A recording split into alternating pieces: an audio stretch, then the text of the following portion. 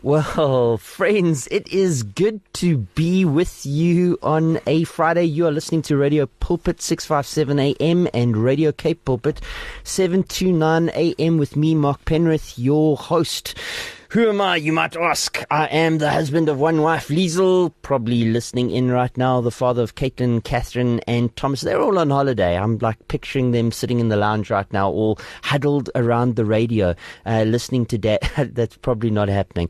And I'm a pastor at Central Baptist Church in Pretoria. Shout out to everyone listening in from Arcadia and Zwavelpunt, where we have campuses, as well as people tuning in from all over the country. One of the joys of Radio Pulpit is knowing that we are listening. We have listeners that are faithfully listening in from all over the country. Whether you are in Cape Town or whether you are in Witbank, it is good to be with you this morning.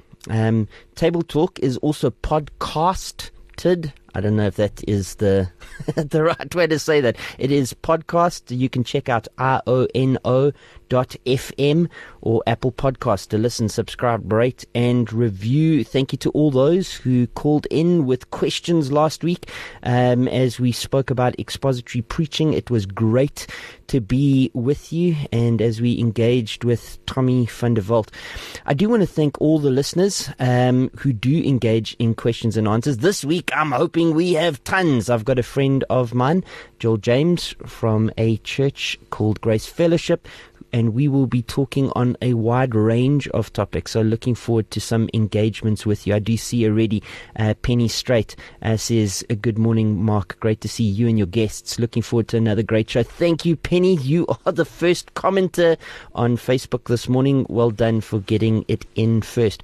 How can you join the conversation? Let me tell you right up front how you can get involved in engaging on the show over the next 2 hours. You can phone into studio. Vusi is on the controls this morning, making sure that the Starship Enterprise flies in a straight direction. He is waiting to take your call. The telephone number is, get your pen and paper ready, get your cell phone charged. Take the number down now. It is 0123341322. You can also drop comments on Facebook. Radio Pulpit Radio Console is the Facebook page. Shortly, I will share that to Central Baptist Church Pretoria as well as Pastor Mark Penrith. You can send in a voice note onto WhatsApp or Telegram. The telephone number is 0826572729.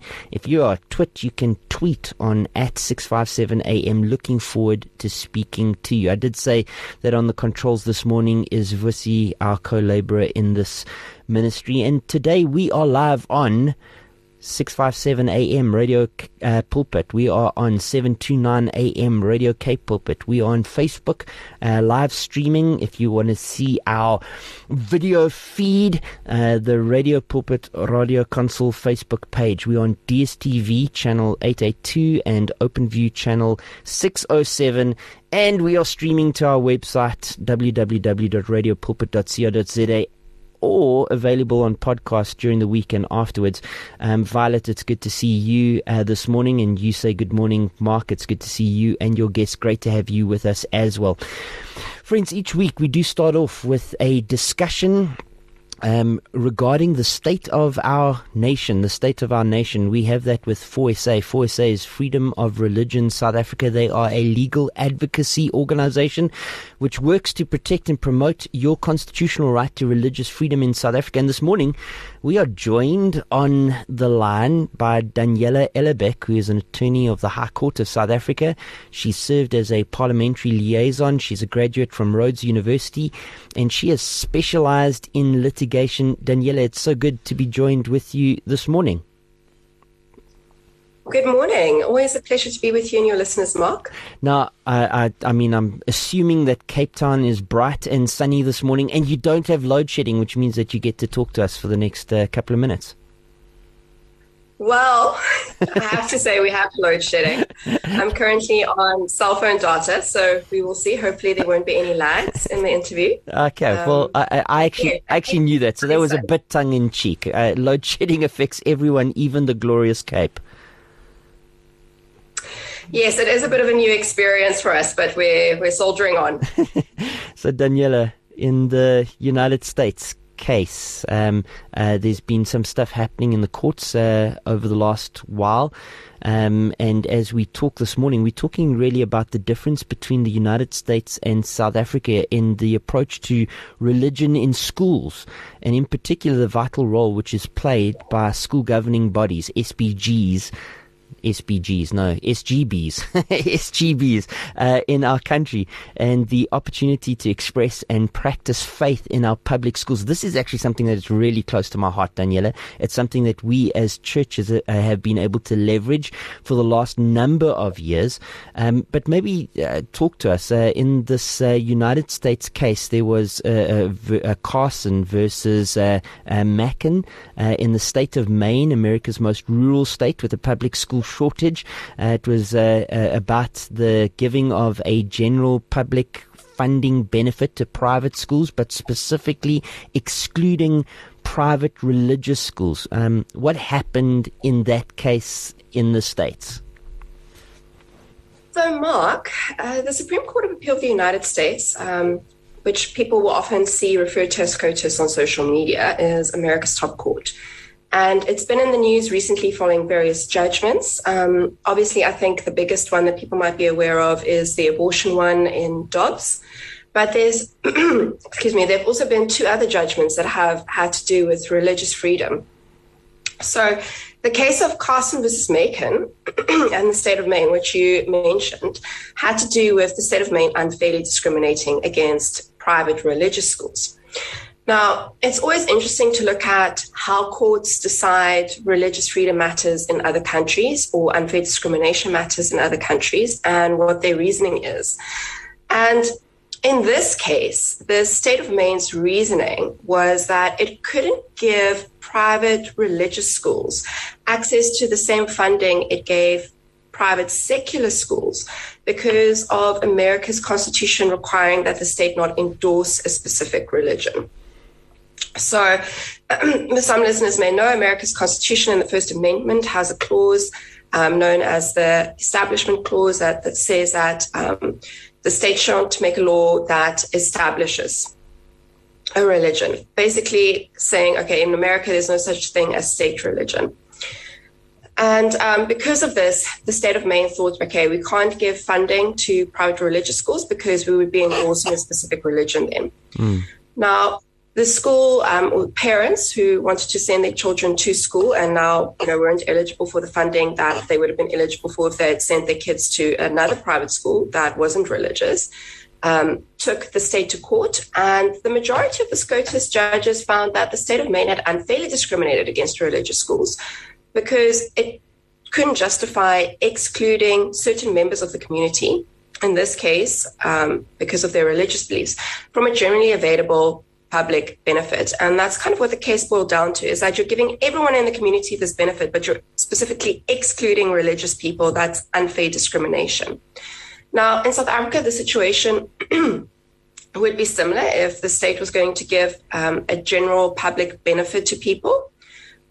Then they wouldn't be able to discriminate against people because of their religious beliefs. That would be seen as automatically unfair discrimination in our law. And both our Constitution and our Equality Act prohibit the state, or actually anyone else from that matter, from unfairly discriminating against people because of their religious beliefs. I mean, obviously good news for religious freedom in the States, and you have highlighted that in reality we have a similar state in South Africa in terms of we can't be prohibited, or the state or anyone else can't prohibit, unfairly discriminate against people because of religious beliefs. But what is the situation right now in regard to religion in schools in South Africa? So, Mark, first of all, South Africa is different from America in that we're not a secular state. And religion is therefore allowed in public schools. And your right to religious freedom, your Section 15 right in the Constitution, it goes with you wherever you go. It attaches to you as a human right because you're a human being. You don't leave your human rights behind you when you close your front door in the morning. They go with you where you go. So both students or rather learners in the school context, and teachers, parents, you take that right with you onto the school grounds where you go. And in South Africa, there have been a number of situations where ForSA has gotten involved to uphold the right to religious freedom in our public schools. So in the case of Carson versus Macon, we were dealing with unfair discrimination against private religious schools. But turning briefly to public schools in South Africa, like I said, we're not a secular state, so religion is allowed in public schools, which is not, the case exactly in America, without going into too much detail. And for example, in South Africa, in the 2017 case of Oh God, ForSA assisted one of the friends of the court, one of the amici, in that case, to help preserve the right to religious freedom in public schools. Now, in Oh God, it was a 2017 case where a secular organization brought a case against 6 public schools in the High Court in Gauteng, and arguing that specific religious observances should be banned from schools. And if Oh God had succeeded, this would have meant that there would be freedom from religion in our public schools, as opposed to freedom of religion. There's a big difference. Now, importantly, the court in this case said that religious freedom, the constitutional right to religious freedom, is allowed in public schools because public schools aren't secular spaces. We're not a secular nation. But that it is necessary that public schools have a religious policy, which is where the SGBs, the school governing bodies, which is made up of different members, including parents, have an important role to play because the school governing bodies formulate the religious policy for every school. So religious observances and practices need to take place in terms of a religious policy that the SGB has formulated. They need to be observed on an equitable basis, which basically means even-handedness, consideration for everyone in the school. And that it needs to be free and voluntary. Learners need to be able to choose whether or not to attend, such religious observances. So basically what we see in South Africa is, in our public school context, is almost the inverse. Whereas a public school can't align itself to a specific religion because it's a community asset, the pupils and learners who attend that school are free to express their religious beliefs and need to be given space to do that, which is wonderful. I mean, it really is wonderful. The church that I previously served in Benoni was able to work with 4 schools in the suburb. We were able to read scripture, we were able to explain scripture, and then we were able to pray with children during assemblies. So that was 4 assemblies a week, and then we were able to go into those schools and during the breaks run a student Christian association meeting, which really enabled us to disciple kids. We actually used Fundamentals of the Faith as a book that we had access to as a discipleship program in those 4 schools. And out of that came at least one Christ Seminary student, Menzi Mohale, who was saved through that process, started attending church, baptized, and has been faithfully serving a church in Soweto, Molatsane Baptist Church, for the last number of years. So I'm really in favor of everything that you've been speaking to up until now, Daniela. I guess the big question then is what can parents do and how can they play a role? Because many of the listeners right now will be parents. And how can they play a role in the school governing bodies in which they find themselves? I want to say get involved in the school governing bodies if you're a parent. That is definitely a very important role you can play because, again, you get a say in different aspects. So, for example, if we're talking about comprehensive sexuality education, you can have a say towards the school management team about what books to use for that. When it comes to religious observances in schools, you can have a say and help draft the religious policy for that school. So you have a very important role to play as a parent when you're on the school governing body. Yes. So I would actively urge parents to run for school governing body elections when those happen next. I believe they're in March 2024. And perhaps a good place to start when it comes to the role of parents is that even the Department of Basic Education's official white paper on education states that parents have the primary responsibility for the education of their children, and that, and I quote, they have inalienable right to choose the form of education which is best for their children. So it is imperative, if even the government recognizes that you have a right, that you actually use that right. So I would say get involved in school governing bodies because they were established counter to the system that we had under apartheid, where we had state schools, not public schools, yes, which are community efforts, but state schools, where the government had complete control over every aspect of education. With SGBs, it's a partnership between the parents and the school management team and the government. And the school is seen as a community asset. So get involved. You have an important role to play there. Even the government recognizes that important role. So definitely run for school governing body elections. Absolutely, and many of the people that are listening right now will be, some will be pastors, some will be parents of kids, and really take an active role, take an active interest in what your school governing body is doing, because they can sculpt what's happening on the ground on a Wednesday during assembly. They can take a hand in sculpting what's happening during that time.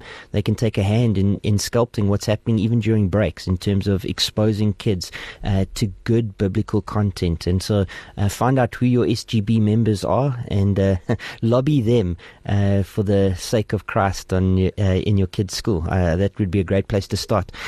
Daniela, even as we bring this to a close, I have no doubt that many listeners would be interested both in this conversation but in other conversations which you guys are presently having in terms of the relationship between the church and the state and how religious freedom is affected in this country.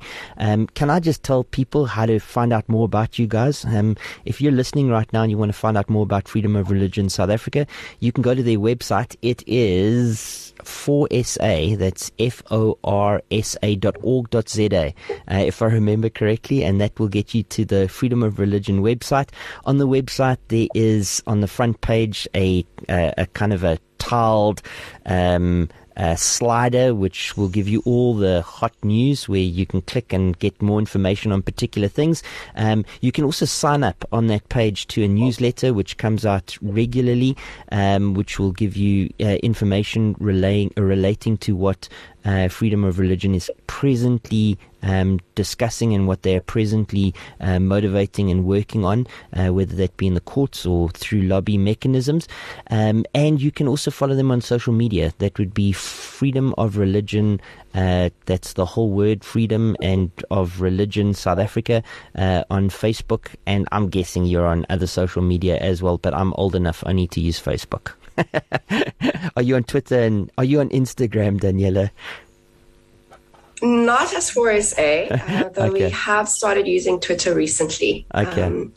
But yeah, not consistently yet. As soon as you want to, still the best. as soon as you want to start talking to my daughters who are in that 18 to 25-year-old age gap, you're going to have to go to Instagram. But until then, Twitter and Facebook is how you will find Freedom of Religion South Africa. Daniela, thank you so much for the conversation this morning. Always a pleasure, Mark. Thank you for the privilege. God bless. Enjoy the rest of your day. Bye.